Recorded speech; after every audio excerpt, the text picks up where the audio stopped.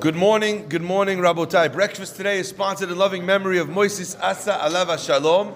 Leilui Nishmat Moshe Ben Najla Alav Shalom, sponsored by the Asa family. Breakfast as well is sponsored by Dina Chedva Bat Haya Hena as a Seudat Hoda'ah. Okay, I'm going to share with you something that I've been writing today for the bulletin a little bit later today, and it's been kind of going back and forth in my head. And after working on it last night, I'm very excited to share it. So I thought maybe I'd talk a little bit about it with you this morning. The pasuk tells us that when Moshe Rabbeinu goes up to Shamayim and he gets the luchot, we're talking now about the second time. Moshe Rabbeinu comes down. The two luchot are in his hand. Moshe lo yada ki karan or panav b'dabro ito. Moshe did not know that his face was now shining because he had spoken to God.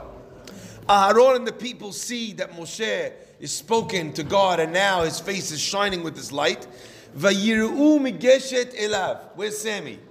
Vayireu. And they're very afraid from approaching him. It says, Vayireu migeshet elav.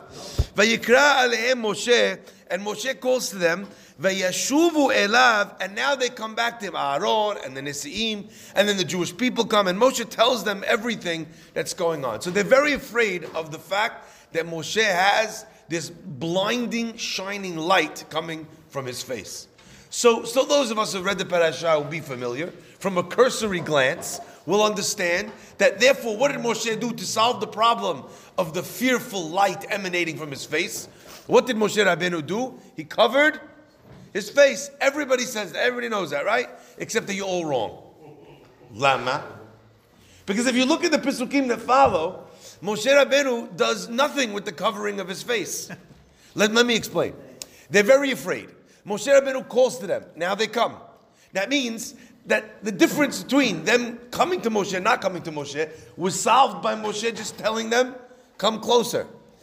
He goes to speak to God. Does he have a cover on his face? No. He speaks to the Jewish people. Does he have a cover on his face? The pasuk says, also not.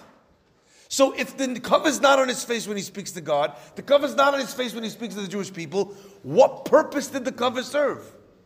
What, when he's not talking to them and he's not talking to HaKadosh Baruch Hu? So how does that solve the problem of the fact that they're afraid of the light of his face? The answer, Rabotai, is powerful. And it's a tremendous instruction for us in understanding the nature of leadership. You got to understand what they were afraid of. The Heskuni explains that really what they were afraid of was when they saw Moshe Rabbeinu, he didn't look like the Moshe Rabbeinu that left them and went up to the heavens. All of a sudden he comes down, and what does the pasuk say? Vehine. Every single time in Torah, you see the word vehine. What is it coming to indicate? That things that are now there were not there before. And Yaakov wakes up, vehine, and behold, it is Leah.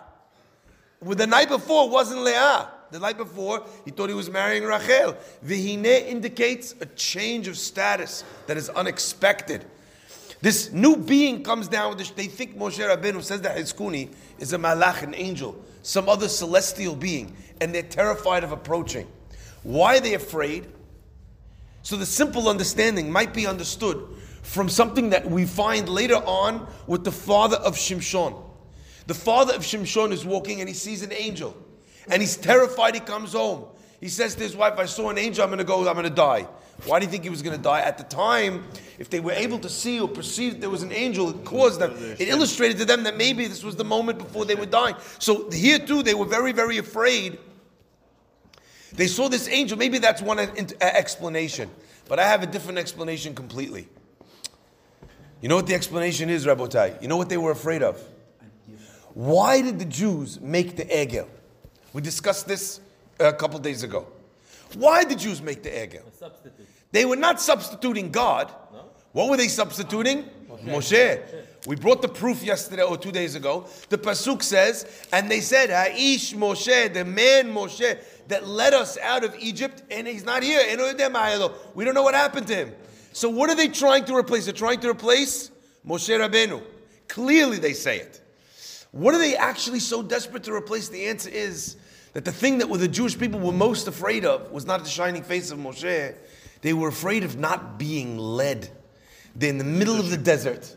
They're all alone. For 200 years, they've taken orders. They've been slaves. They've had a master or a leader tell them what to do.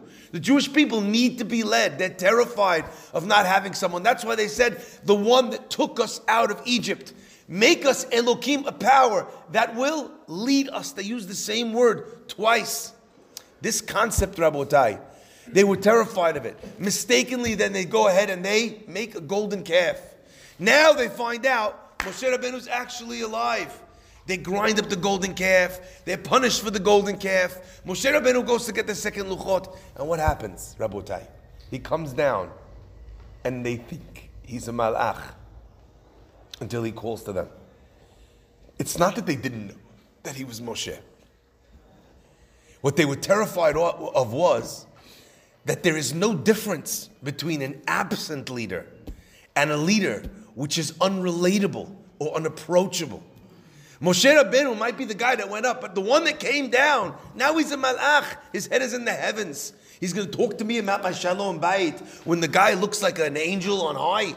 He's going to be able to understand my disagreement with my friend over $3 because he messed me over in the price of of the postage for the item. He's gonna come and talk to me about the fact that I don't have self-confidence to go out into the dating world. That's what he's going to talk to me about. They felt that they lost their leader until Moshe Rabbeinu's voice was heard to them from behind the light. And it was the same voice that had encouraged them in Egypt. It's the same voice that brought them the words of HaKadosh Baruch Hu, Pakod Yifkod, who brought them that word freedom. It was the voice of the leader that they remembered, that was sympathetic. And even more than that, Rabotai, they heard his voice. And what was the voice of Moshe Rabbeinu? How was it unique? He had a speech impediment. They realized when he spoke to them in his broken language that he had not become some sort of perfect angel from on high. He was still the same Moshe Rabbeinu. So when he called to them, they came to him. But Moshe Rabbeinu realized that there is a very delicate game that every leader in this world needs to play. The balance between approachability, between relatability, and elevation, and dignity. Moshe Rabbeinu notices that this light, what is it doing? It's causing them to feel a certain reverence, a certain awe for him as their teacher, for him when he communicates to them. So Moshe Rabbeinu says, brings the Kitab HaKabbalah, he says, Moshe Rabbeinu realized that there's a tool for education. When he's hanging out with them and not teaching them the laws, when he's sitting around at the Shabbat table, let him cover his face. The minute he's teaching them Torah, the opposite. A leader needs to remember that you never sacrifice your authenticity. You never sacrifice your ideals and your values on the altar of approachability. How many leaders want to be everybody's best friend? So therefore, if the guy comes and he says, Rabbi, come on, give me the lowdown. Can I do this on Shabbat? The rabbi that says, sure, it's fine. Faddal, do whatever you want in order to feel close to the people. That person, he's sacrificing his light in order to allow for the people to come close. Moshe Rabbeinu knew that if he exposed this light to them at 24/7, then it would lose its potency and lose its power. So therefore, what Moshe Rabbeinu does is he covers it when he's not speaking to them. It's open when he speaks to God. His face is shining when he speaks to them. And they live in that healthy balance of reverence and closeness. Parents struggle with this also tremendously. Today, I see parents all the time. They're talking with their kids, and their kids call them by their first name. This is a disaster.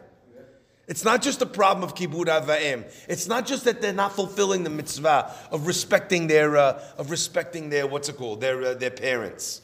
They're losing the entire awe and the entire reverence and the entire pedestal, the healthy pedestal, the healthy awe. How are you going to listen to someone who you don't think knows any better than you, who you don't think is smarter than you, who you don't think has more insight to you? When the Jewish people could look at Moshe Rabbeinu and feel that he was a source of their light, then it was worthwhile for him to be able to be a leader, for them to be able to guide them to higher and higher heights. Rabotai, walk the tightrope, but keep both arms out so that you don't overindulge in any one side. If you make sure that you are there, then it works properly. Our Chachamim explained to us that Yaakov Avinu, when he first came to the well, he sees all of the shepherds there, and he wants to tell them, you guys are sitting around during the day, you're not working. It's not right. It's Geneva. You have an employer. Even though he's not here, you need to be working honestly, diligently. But the first word he says is, Achai, my brothers. Once he establishes a conversation with them, once he establishes a connection with them, where he's close enough to not be removed, then he can have a conversation with them as to whether or not they're on the right moral path. May God bless us always to have leaders like that, and to be leaders like that, to be parents like that, to occupy both spaces at the same time, and through that, achieve that which we can as leaders and influencers of the next generation. Baruch Adonai Le'olam. Amen ve'amen.